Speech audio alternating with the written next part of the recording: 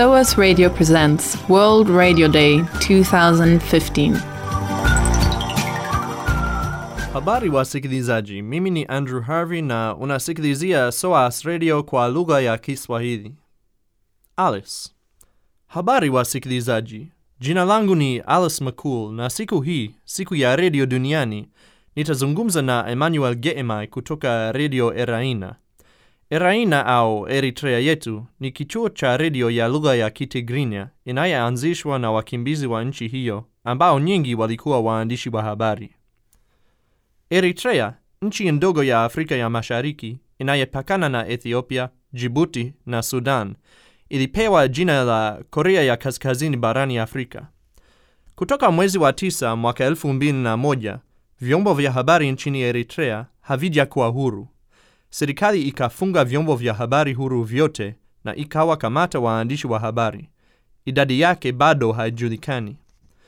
Kama ugenini wa Cuba mjini Miami ukaanzisha vituo vya redio, au kama shiriki ya redio ya Korea ya Kaskazini huru, yani Free North Korea Radio, inatangaza nchini hiyo, Radio Eraina inatangaza habari huru kwa wananchi wa Eritrea kwa njia ya satellite. Ninataka kujifunza zaidi kuhusu swala hili la uhuru wa habari nchini Eritrea, na pia namna Radio Eraina inatangaza kwa wasikilizaji ambao kwa kawaida hawana mbadala kwa nyumba za serikali.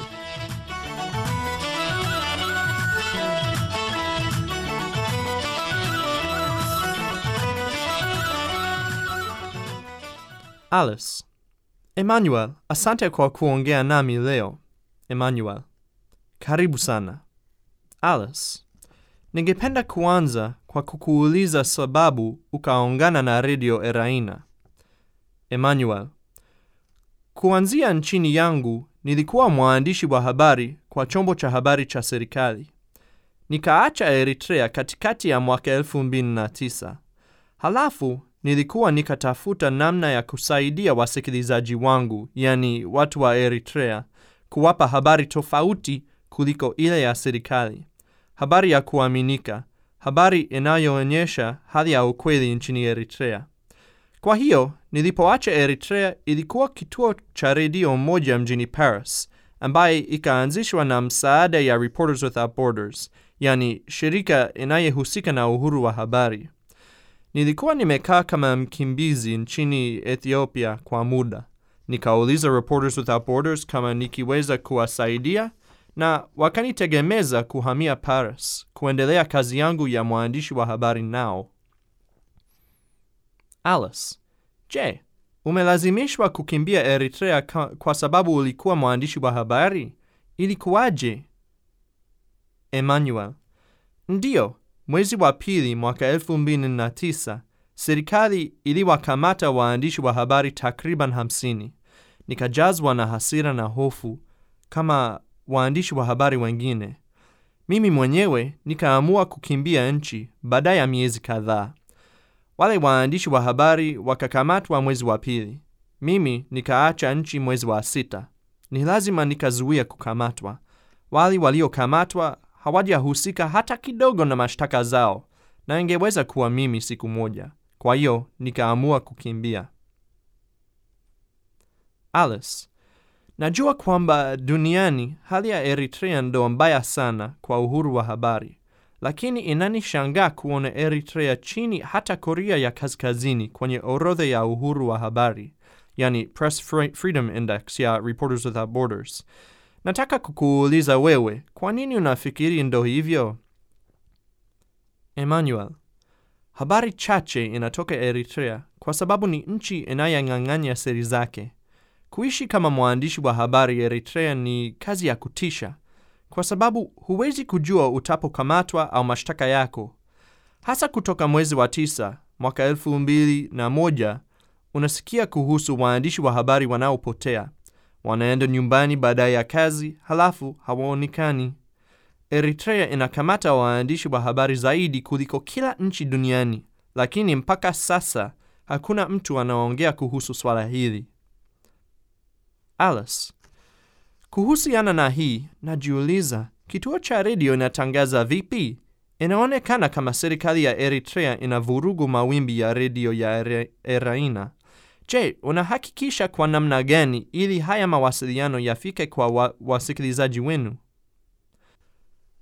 Emmanuel, kuanzia mwezi wa 6 mwaka 2009, tukatangaza kwa satellite, na kuanzia mwaka 2011, serikali ikaanza kuvuruga mawimbi ya redio yetu. Inatushtaki kwa kuongoza ghasia ndani ya Eritrea. Haijakuwa kweli, lakini tulikuwa tukajaribu kupanua habari ya kuaminifu kuhusu hali ya Waeritrea, hali ya wakimbizi wa Eritrea, na hali ya nchi na mkoa yake.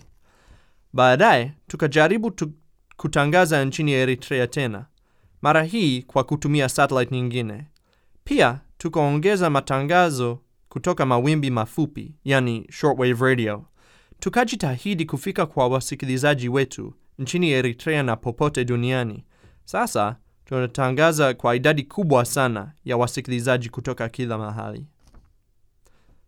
Alice, na una ushahidi gani kujua kwamba wananchi wa Eritrea wanaweza kupokea matangazo yenu? Unawasiliana na wasikilizaji wenu? Emmanuel, ndiyo. Kila siku tunapokea mawasiliano ya simu mamia. Wengi wanakubali kutangazwa kwenye redio, na tunatangaza maoni yao kila Jumapili. Wengine wanatupigia simu kutupa mawazo na mataarifa mbalimbali. Halafu kuna ujumbe za Facebook na njia zingine. Alice, je, kuongea nanyi si hatari kwa Waeritrea? Emmanuel, idadi kubwa ya mawasiliano yetu inakuja kutoka nje ya nchi. Kuwasiliana nasi kwa ndani ya Eritrea ni ngumu sana. Lakini, kila siku mamia ya wakimbizi wanavuka mpaka kufika Ethiopia na Sudan, na wanapopata nafasi wanatupigia. Mara nyingi wanafikiri kwamba redio Eraina inaweza kuwasaidia, lakini sisi hatuwezi. Ni kituo cha redio tu. Tunapowauliza walijua redio Eraina kwa namna gani, wanatuambia kwamba kila mtu anatusikiliza.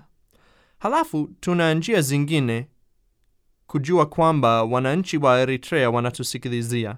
Hii tumethibitika. Alice, kwa kweli ni mfanikio ya ajabu. Hongereni sana. Uliongea kuhusu Facebook. Njia gani ni muhimu zaidi kutangaza kwa watu wa nchi bila vyombo vya habari huru? Njia za interneti kama mablogu na mitandao kama Facebook, au njia ya redio? Unafikiriaje? Emmanuel, nchini Eritrea ni ngumu sana kupata interneti. Shortwave radio haipatikani pia kwa sababu imevurugika na serikali. Kwa hiyo, njia ya satellite ni nzuri kushinda zote. Satellite kuvuruga ni ghali sana, na tunategemea kwa njia hii. Tuko kwenye Nysat pamoja na mitandao mingine, na kwa wao waliokaa ndani ya Eritrea ni namna salama sana kutupokea. Kila nyumba ina dishi ya satellite kwa ajili ya interneti, televisheni na redio. Kutusikilizia nje ya nchi, tuna njia mbalimbali. Kwa mfano, mtu akitaka kutupokea anaweza kupiga namba ya simu na kutusikilizia kwa simu. Kila mtu anayetaka kutupokea kwa interneti anaweza kutupata kwa njia ya Facebook au tovuti yetu. Kutusikilizia kuna njia nyingi tu. Alice, ni vizuri sana. Sasa nataka kukuuliza swali ngumu. Nchini Eritrea unaonaje kwa uhuru wa habari kwenye siku za baadaye? Na haki za kisiasa zingineje? Mabadiliko gani yako muhimu? Emmanuel, kusema ukweli, nina matumaini nyingi. Nalinganisha maisha ya Waeritrea sasa kuliko hali yao mwaka 2001. Zamani, watu wote wakaogopa kuongea. Lakini leo, watu wanaongea, wanajieleza na wanaeleza maoni ya kisiasa yao, hata kulaumu serikali. Kwa hiyo, naona mabadiliko kwenye siku zitakazo kuja. Kwa sasa, haiwezekani kwa sababu serikali inasimamia kitu chochote.